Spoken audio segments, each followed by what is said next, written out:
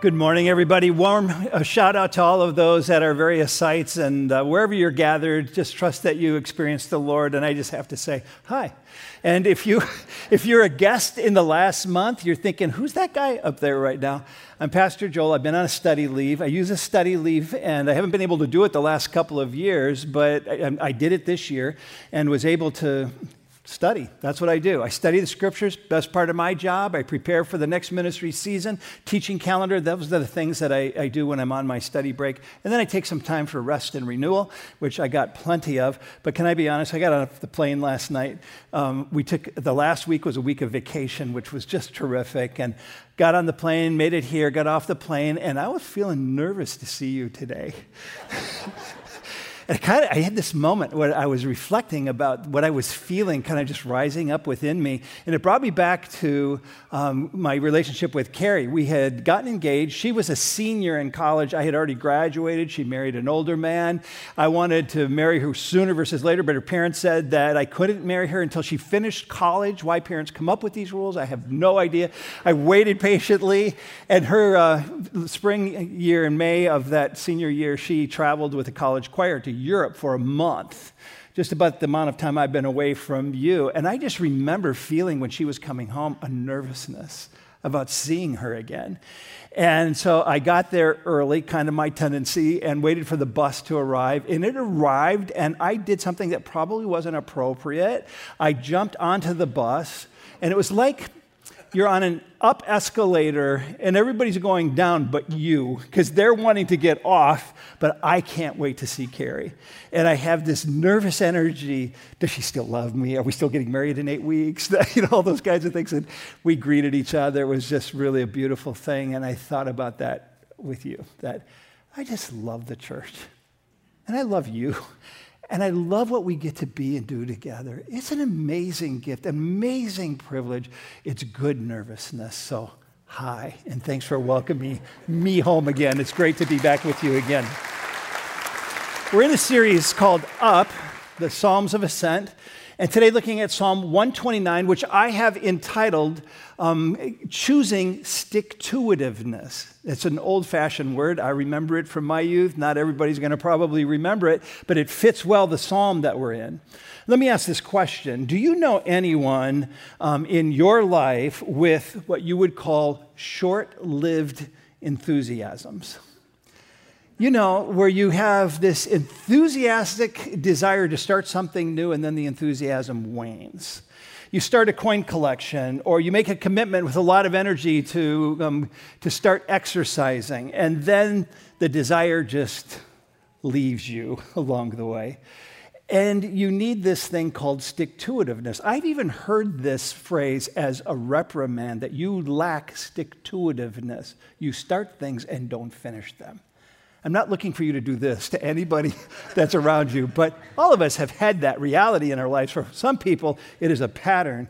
But stick-to-itiveness is really an important character quality. It's an important life quality.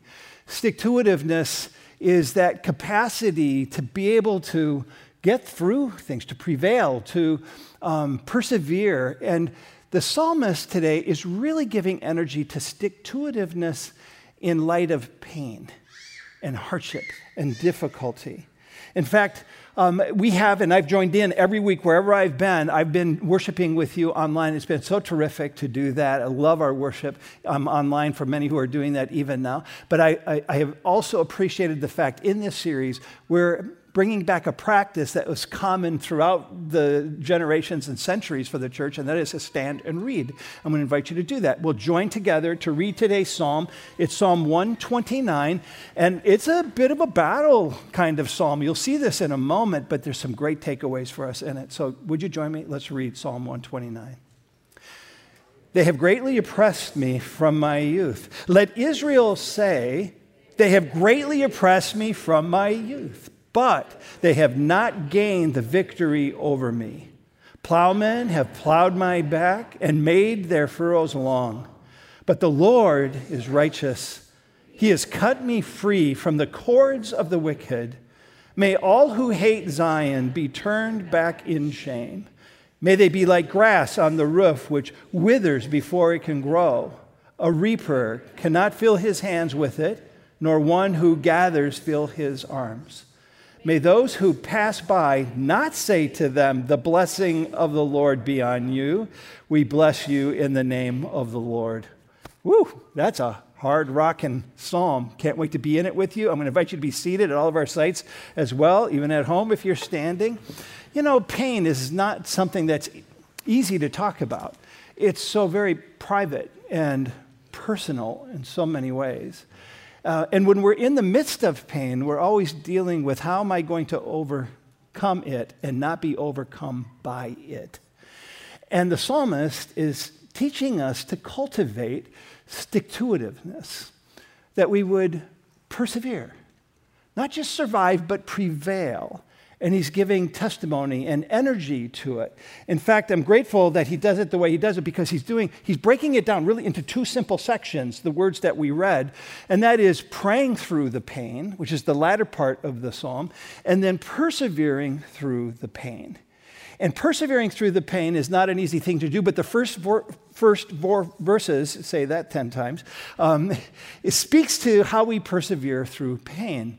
And I'm grateful for what he says. The insights are so good. And I want to just, for the integrity of the text, the source of pain for our psalmist is that there are people who are against God and God's ways and God's people, so they are being persecuted. There are people who are oppressing them in the midst of their life. So that's the backdrop. It's been a long persecution. But I want to call out the fact that there are transferable principles related to whatever source of pain you might go through, whether it be persecution, it could be an illness that creates great pain for you, it could be emotional distress that you're having, or relational issues, but you could go on. There's all kinds of sources for pain, and the first couple of points are really transferable. Doesn't matter the source of pain. Some of you today are in that place. I found myself while I was writing this message just stopping and praying for a friend, a person that I know who's going through pain, and so many people come to my mind. There's so much pain. And I pray that you'll find encouragement in what the psalmist says to us. Because whatever the source of pain, the psalmist says a couple things that I think are so practical and so useful for us. First of all, he's saying you can suffer pain without suffering defeat. There is this faith that is so strong that you see in the people of God exercising their faith. In fact, you'll see here the psalmist is making a reference to how long their pain has been part of their life. Since I was a young kid, you've been kicking me around to the ground, but you can't keep me down, is the idea you have in verses 1 and 2. They have greatly oppressed me from my youth. Let Israel say, they have greatly oppressed me from my youth. Did you get the repetition there? There's an emphasis that we want to see. But they have not gained the victory over me.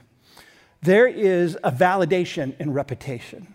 So they have greatly oppressed me from my youth. He's not just saying it casually. He's saying to the people of God who are with him, let Israel say, they have greatly oppressed me from my youth. We've been oppressed for a long time. It's been a full court press that we've had to endure and deal with. It's a press that includes ridicule, taunting, tormenting, torture, exile. You can go on and on. But the people of God were experiencing this for a long haul. That's the picture you have. But my faith was robust. Go back to that text, please, for just a moment. But they have not gained the victory over me. Let's just sit with this text on the screen for a little bit. They have not gained victory over me, because we need to pause on this and sit on it. I hope that you do not think the Christian faith is a fair-weathered life. That the sun needs to be always shining. That the weather conditions ought be just so because I have faith in God.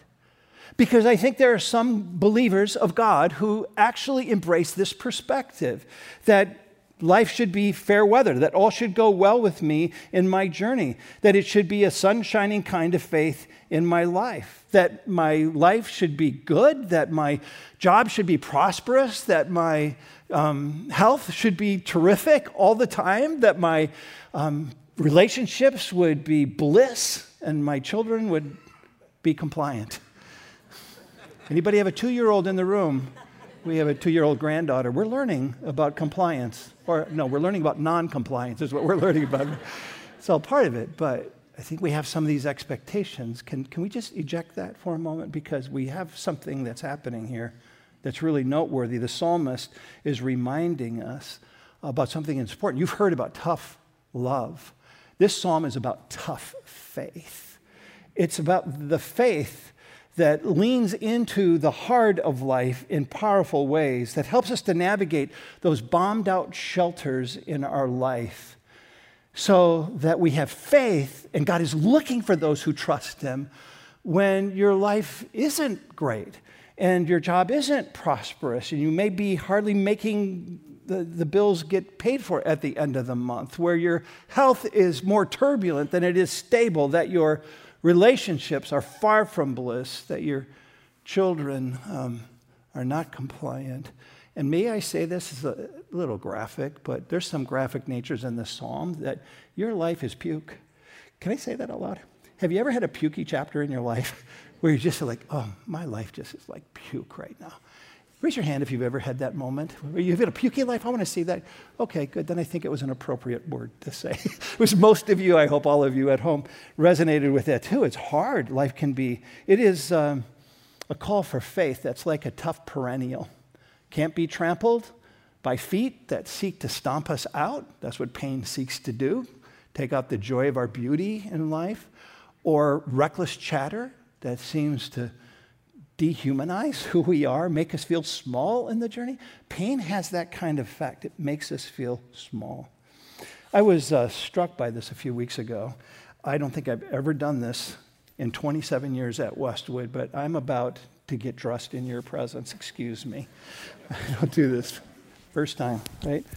I'm going to put on this and illustrate something. This is Westwood swag, I guess you could call. And I love it. I love the feel of it. It's good. So I've worn it a lot this summer. A few weeks ago, I was over at a local restaurant. I don't want to say which one it was. And I was just picking up food. It was all ready to go. I walk in to the establishment, and I'm about to pay for the food.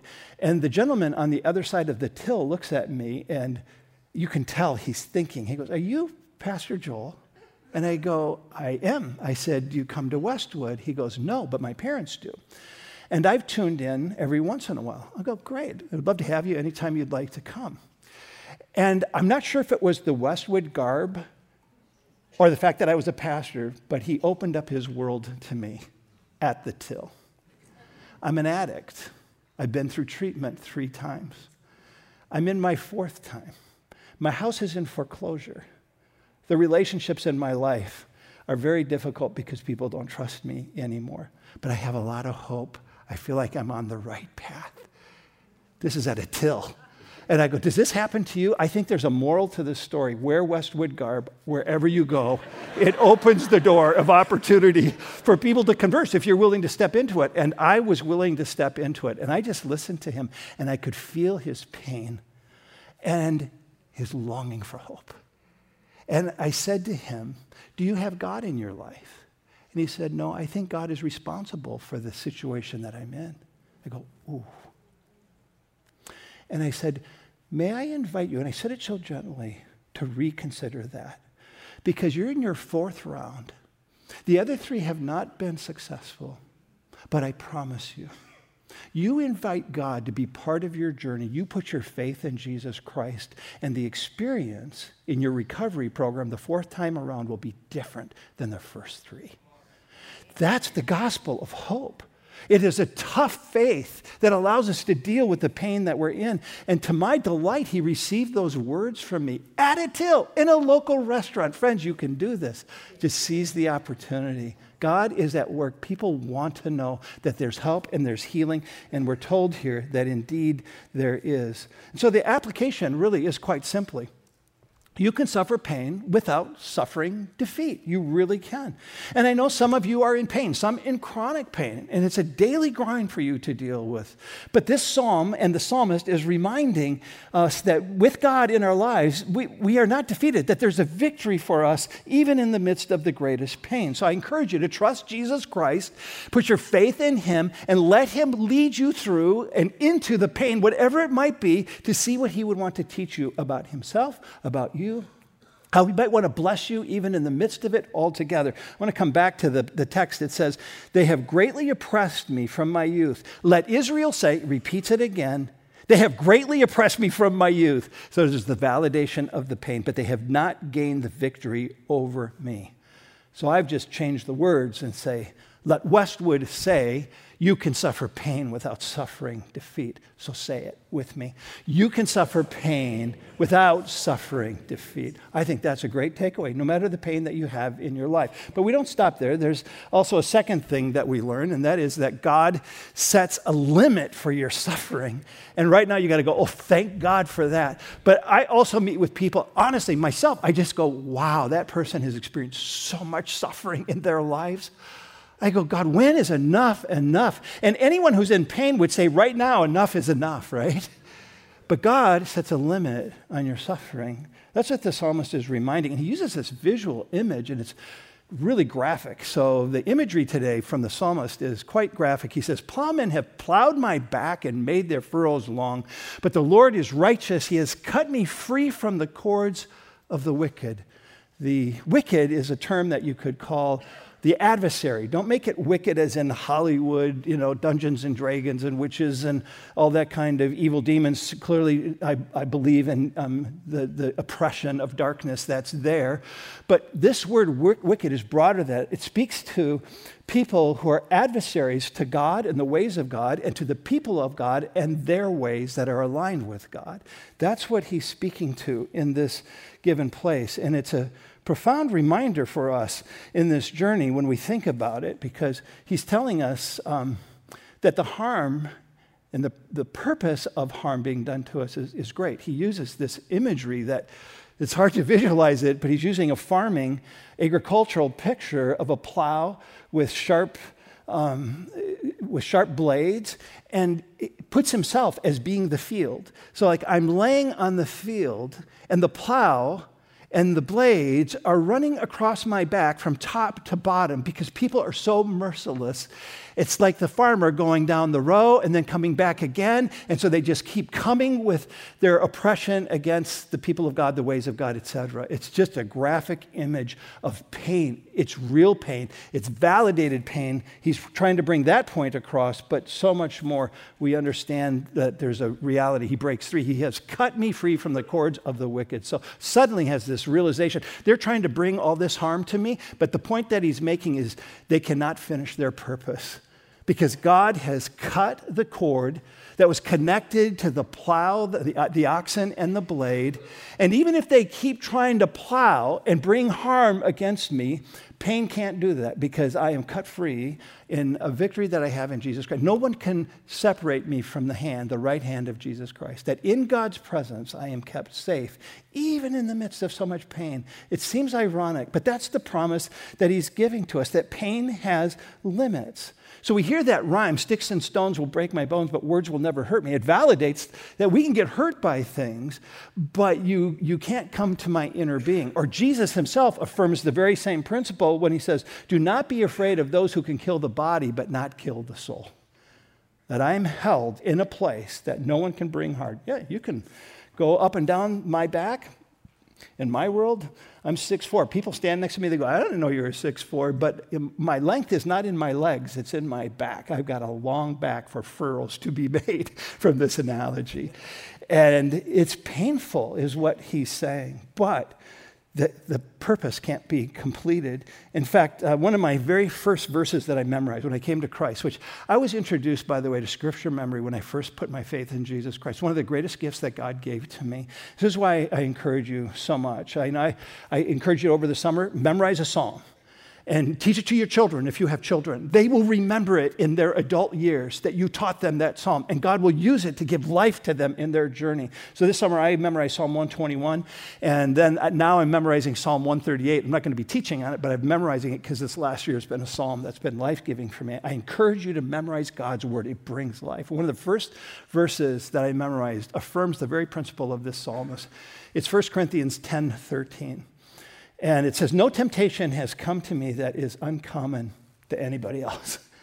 That is, I'm going to be tempted with the same kind of test that everybody else will be, even though I am a person of faith. So don't think you're going to be tested differently. We're going to be tested. We're going to experience the same things that everybody experiences. But God is faithful. He will not let you be tempted or tested beyond what you are able to handle. He will provide a way of escape so that you will endure. So you can have stick-to-itiveness through whatever it is that is thrown at you in life. That's the promise of that. I love that. Am I facing a test? What am I supposed to learn? And we learn that there is a way of escape. So then the question is, what is the way of escape? I find myself, when I'm in a lot of pain, I just want it to be done. Anybody else feel the same way? Could this just be enough? But when is the escape there? What is that escape route? I think there are several things. One, he could bring a healing into your life. He could allow that pain to be completely removed. He can and does allow you sometimes just to suffer through the pain because he's teaching you about himself and yourself so that you can mature and be and love more like Jesus Christ. Or when enough is enough, he can take you into glory. Moses reminds us, teach us to number our days that we may gain the heart of wisdom, that our days are numbered. And that day might be the day when you've just had enough of pain because you've endured as much as you can endure, so you're taken up into glory. And so these are some of the things that God does, but they're real. I find encouragement in the suffering of people. And people who have faith and show me a way of stick-to-itiveness that just speaks to my heart. And sometimes those are my friends and people that I know here. And now sometimes they're people that I read about. I love reading biographies. One of my favorite books, and I recommend it to you if you've not read it, is A Man's Search for Meaning by Viktor Frankl, the psychiatrist who was working in Vienna in 1942, was arrested by the Nazis, put in a concentration camp. His mom was killed, his wife was killed, his brother was killed. And he comes in and he decides, this is my assignment from God in this concentration camp. Wow, what a perspective. My assignment. And he was saying, I know who I become as a person depends on how I respond on the inside to that which is happening to me on the outside. And he has a phrase that has been helpful to me, and I share it with you. He says, exercise your inner hold, your inner hold. Have an upward faith that looks to God in all things. Visualize, even in the midst of pain, loved ones, and pour your love into them, even while you're enduring pain. And in his context, when the Nazis came against him and they threw insults at him and other prisoners that were there, which he brought encouragement to so many along the way, he said, react to them with the dignity of their humanity, even if they don't deserve it, because you're shoring up the very beams and the pillars of your inner structure. It's called the inner hold. That inspires me. That leads to stick-to-itiveness in faith, a tough faith that goes along with a gracious love as well. But I'm especially inspired by Jesus, especially with this imagery that we've seen. The furrows on the back is just a picture of exactly what the Roman soldiers did to Jesus when they whipped him and they scourged him, and his back is ripped wide open. And it was all foretold in Isaiah 50. I offered my back to those who beat me, my cheeks to those who pulled out my beard. I did not hide my face from mocking and spitting. There's this inner hold that you find. And then in Isaiah 53, he continues, but he was pierced for our transgression. He was crushed for our iniquities. The punishment that brought us peace was upon him, and by his wounds we are healed. This is this tough faith. This is Jesus Christ, knowing that God has a purpose for his suffering. And when it's finished, it'll be finished. But in the meantime, it's a redemptive purpose. It was for Jesus, it is for us. Our pain gets used for redemptive gain to strengthen us and even to be a blessing to others. I mean, how many of you have been blessed by somebody going through great pain and somehow they look at you, see you, bless you they are other-centered in the midst of their pain? This is the grounds of the faith of Jesus Christ that is in us. I just know that Jesus Christ sticks with me no matter what. Do to me what you want, but I know Jesus is with me. He sticks to me. That's what the psalmist is saying. Therefore, because he sticks with me, I can have stick-to-itiveness to stick through whatever comes to me in my life and my journey. I love these Psalms that give us practical perspectives of life and journey. So remember, you can suffer pain without suffering defeat, and then God has a set a limit for your suffering. So I think we should say, thank you, God, for setting the limit. Just say, thank you, God. That doesn't feel right. And all of our sites say, thank you, God. Again, thank you, God, that you set a limit. And there's a purpose behind it. And when that day comes, we'll have greater clarity then, because we don't always understand why now. In fact, I have to ask myself often, why is pain so big for so many? Do you ever feel like it? Why is it so big? And I tell you with all humility, I don't know. I don't know. I get as confused as anybody else related to some, but two things I do know. I know this. I know that God accomplishes his redemptive purposes in it. So I'm going to make myself available in the midst of it, because he's going to do some kind of thing that I'm not in control of. I can't even see it. He's just going to somehow use it. I believe there's a redemptive purpose behind our suffering and pain. But also, I believe there's a second thing that we can take hold of in that, is that Jesus sticks with me, as I've already said. I'm so glad that he sticks with me. So that's the call that we have in the first part of it. The second part of the psalm gets quite interesting because it's so negative. It's particularly against those wicked, those adversaries, those who come against God and the people of God. And their prayers... This is called Psalm 129, an imprecatory prayer. In our study of the Psalms, it's the first imprecatory prayer that we've actually looked at. An imprecatory prayer means to imprecate or to invoke a curse or God's anger, God's judgment on those who are creating pain in the world and in our lives. And it's an important thing. Some Christians just struggle with the imprecatory psalms and the imprecatory prayers, because should we pray this way when Jesus says, love your enemies, bless those who curse you, pray for those who persecute you? How can we pray a curse? But you have to understand, an imprecatory psalm is simply a release of what we feel, because we're not apathetic in our places of pain. It riles us up. We need a place to put it. We put it at the foot of the cross. We put it in the presence of God himself, and we ask him to do what he alone can do, and that is to bring justice and fairness. We ask for his anger to be spread to those who are against us in a way that's right in his perspective, which then frees us up to persevere, to have stick-to-itiveness, strengthening our inner hold and our faith, but also affirms that he is God. So I don't have the right to take the anger, to bring about the vengeance, to get even with people. So we're not negating what Jesus teaches in an imprecatory prayer. We're affirming that God is bigger than us and we need him to come into us. So he has three imprecatory prayers here. And I thought, just briefly, I'm going to touch on each one of them. The first one is to pray for persecutors to be turned back in shame. And that word shame means to be turned back, that they would fail in their attempts to bring greater pain and hurt to the name of God or to our lives personally, and that they would have shame, which is an awareness. Think about when you have shame in your life. All of a sudden you have an awareness of doing something, of saying something that isn't right or good. And what's the standard that makes it right or good? God himself. And therefore I become aware of God. So the shame, might they experience shame, becoming aware that this is God who I'm coming against. And that they would be broken and turn back from that given way is the call. Now, it's easy for us to detach ourselves from those who come against us on the outside, but this is a very personal one for us as well. It is to say, how do we live our lives? Are we living our lives in a way that is God's ways? Because sometimes shame, so I see shame can be used negatively. Here it's used positively as something that increases our awareness, which changes our sense of responsibility so we move in a new direction. So shame could come because of a circumstance. It could come from a person. It could come from reading the scripture, and the Holy Spirit just convicts you, and there's a shame that increases your awareness. Oh God, I have sinned against you, and I need to correct it.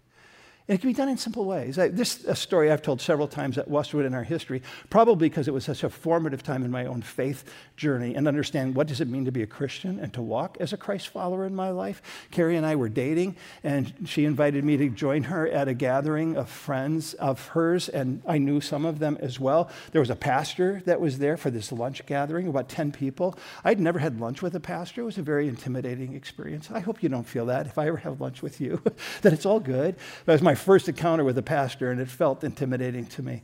And we're around the table, and I'm sure I was just trying to get comfortable with people I hardly knew. And in the midst of the conversation, the laughter and the fellowship, for whatever reason, I speak and I swear. I take the name of the Lord in vain with a lot of Christians and a pastor around the table. And it got silent.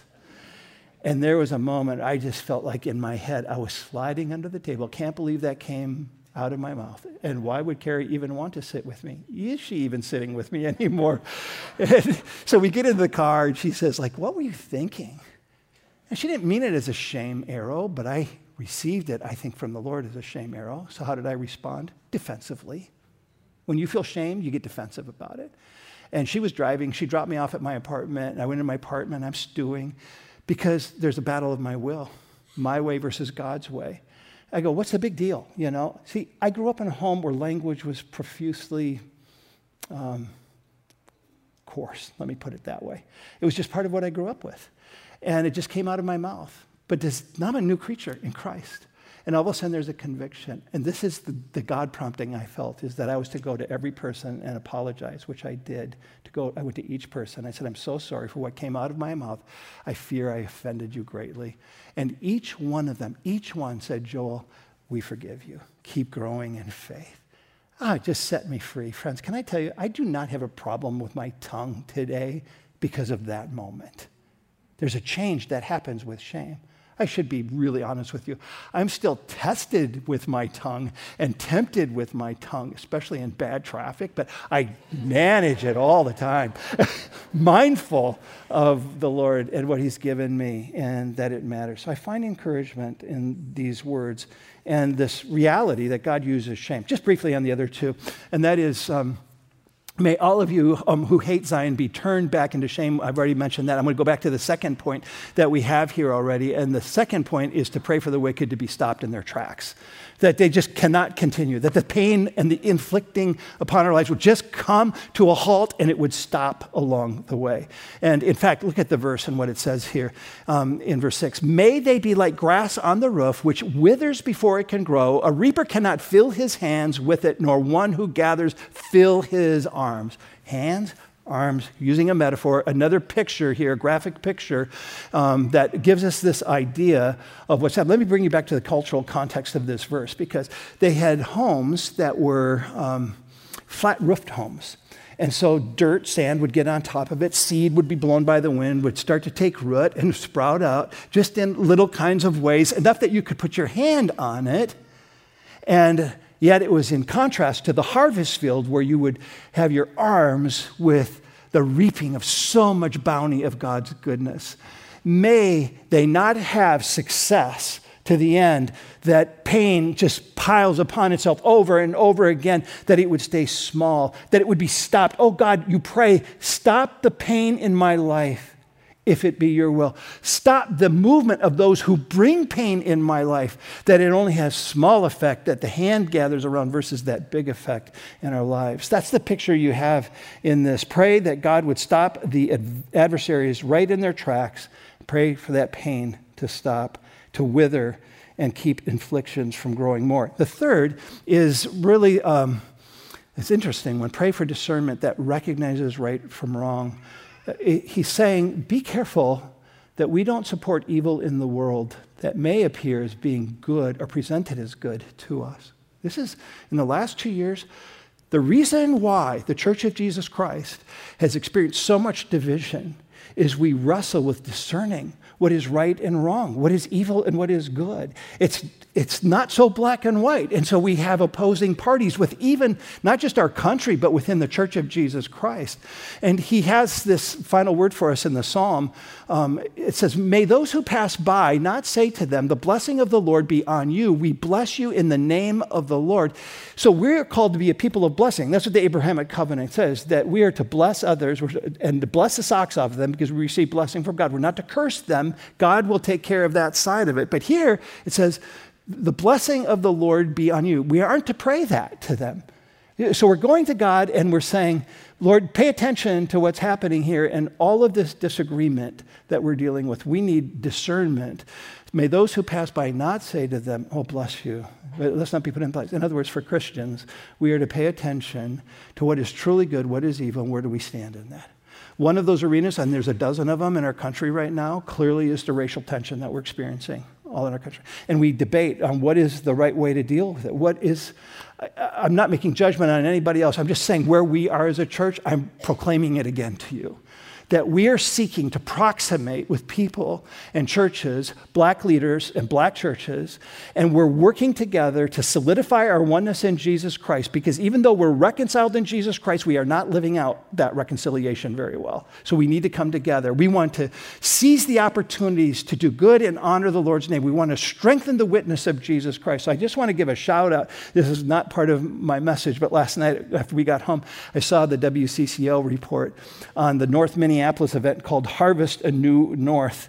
It was an event to change the narrative in Minneapolis away from violence, because everybody keeps promoting the violence and thinking that it's all that way, when 98% of what's happening in North Minneapolis has a ton of good. And we're trying to change the narrative. So we, along with other churches, are joining together and with black leaders in the Twin Cities, and we joined together for this event. Some of you were at it. I say thank you. It showed up on the WCCO report last night, and I thought it was so great to see you represented even in that visible place. We're changing the narrative. We're discerning between right and wrong and think what is right. If there's healing over the evil in this world, it's going to happen through the presence of Jesus Christ and his church. The church has ordained by God to be his purposes, to accomplish his holy purposes in the world today.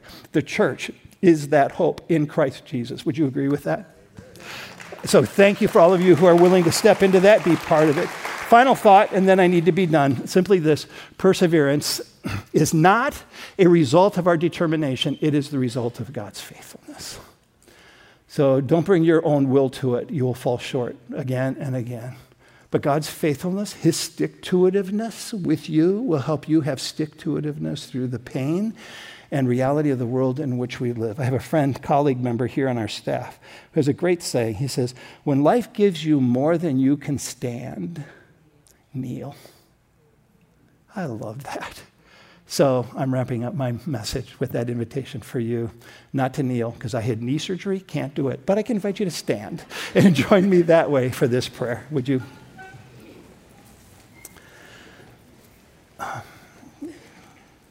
Say this word before we pray. Earlier in my study leave, I opened up some of my past journals for various reasons. And I came across a journal entry from March 8th, 2002. Keep yourself in love with God. Keep yourself in love with God. It comes from Jude, the book of Jude. I want to pray that for you. Pray with me. Lord, there's plenty of pain in every home, in every row of seats in our gatherings, even this morning. May we persevere by keeping ourselves in you, in your love. I confess, Lord, on behalf of our church family in your presence, that our pain can keep us from you, that our needs can keep us far from you, that our attraction to outward joys and beauties can keep us far from you, that our pull toward lovely things can keep us far from you. So, Lord, I ask, show us the beauty of your face and your healing touch for the pain that we have in our lives. We're grateful for your love and how you stick with us so that we may stick with you in the face of pain and hard times and difficult people. Heal us, grow us with stick-to-itive faith that flourishes today and always to your honor and glory. Amen and amen.